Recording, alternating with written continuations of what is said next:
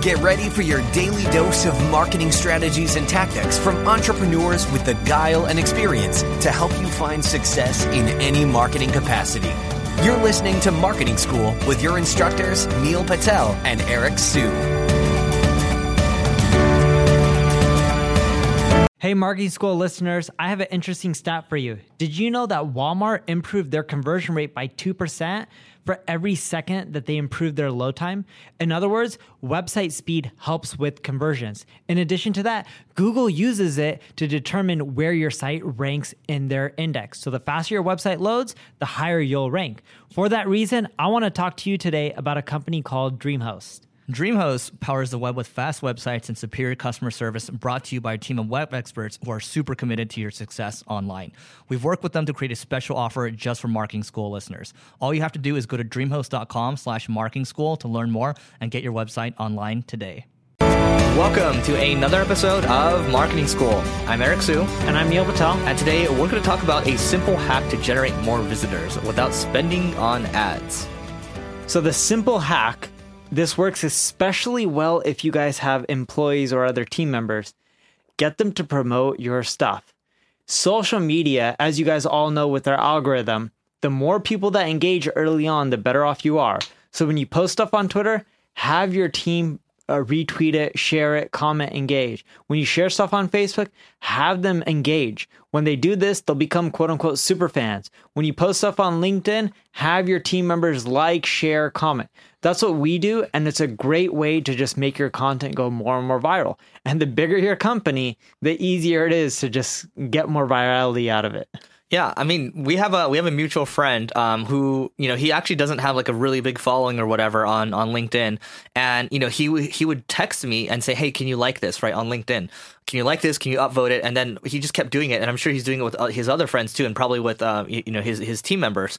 And I looked at the post. I'm like, man, this has 500 likes. This has like 10,000, 20,000 views or so. It's like he's onto something, right? And this tactic, I mean, we used to do this a long time ago with some of these upvoting sites around marketing, these communities where you can upvote the best topics. And we would basically have our team log off the Wi-Fi, and then they just stay on like their mobile carrier.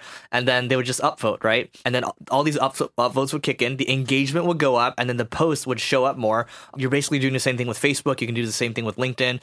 Basically, what you're doing is you're not having to pay for the additional views. You're earning the views. Yeah, and if you don't have a big team, or you don't have an office, or you have no employees at all, you could just go and network with other people online on Slack groups, whatever it may be, or Facebook groups. Connect with them, vote on their stuff, and ask them to vote on yours. It's really simple. People will usually say yes if you're helping them out. It won't always be where if you vote on one of theirs, they'll vote on one of yours. The system won't be perfect, but that's okay. When you do this in mass quantity, you'll find that your numbers will just skyrocket when it comes to LinkedIn or Facebook or any of the main social sites out there. So I would use it for all of them, from Pinterest, Facebook, LinkedIn, Twitter, and just do it in mass quantity and build up a group. Or even easier, if you have a lot of team members working for you, ask them to share your content and comment and reply and do all the basic stuff. Yeah, and once you start doing this, don't just give up. I mean, once you start to see signal, don't just say, okay, I'm going to stop doing it, right? Because what happens is you start to test a lot of different tactics on this podcast, and then it's really easy to want to continually test the new tactics, right? So we did this recently with my LinkedIn, and we had a couple people from the team, upvote it or like it, and then the post got a lot more engagement than it typically would. We're talking, a couple thousand views, and then there was like 5 times as many likes or so than I would typically get. And I don't really engage on LinkedIn. Through messages I engage a lot, but I don't really engage with posts that much. But just by doing that, it's like, oh, wow, okay, that's interesting. And I looked at somebody else's Facebook, their Facebook group, and they said this, you see people sharing templates all the time, right? We're sharing, oh, you can download this PDF, whatever it is exactly.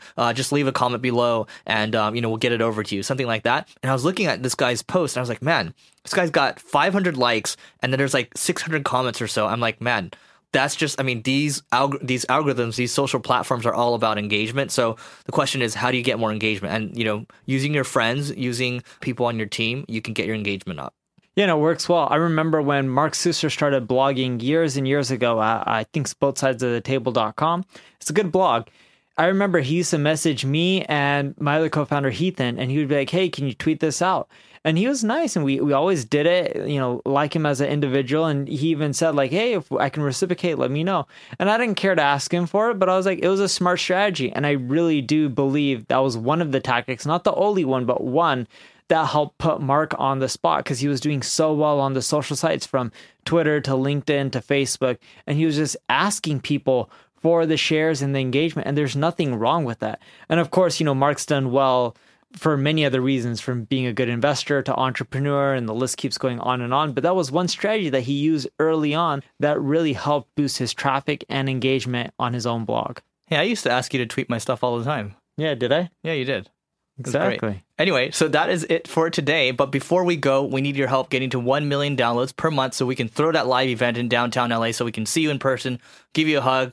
Maybe if Neil's feeling nice, he'll give you a kiss on the cheek. It'll be great. So we need your help rating, reviewing, subscribing to this podcast, spreading the word, telling everybody, telling the world about how much you love or hate this podcast. Be honest. But go to marketingschool.io/stats to check our progress. Please rate, review, subscribe, and we'll see you tomorrow.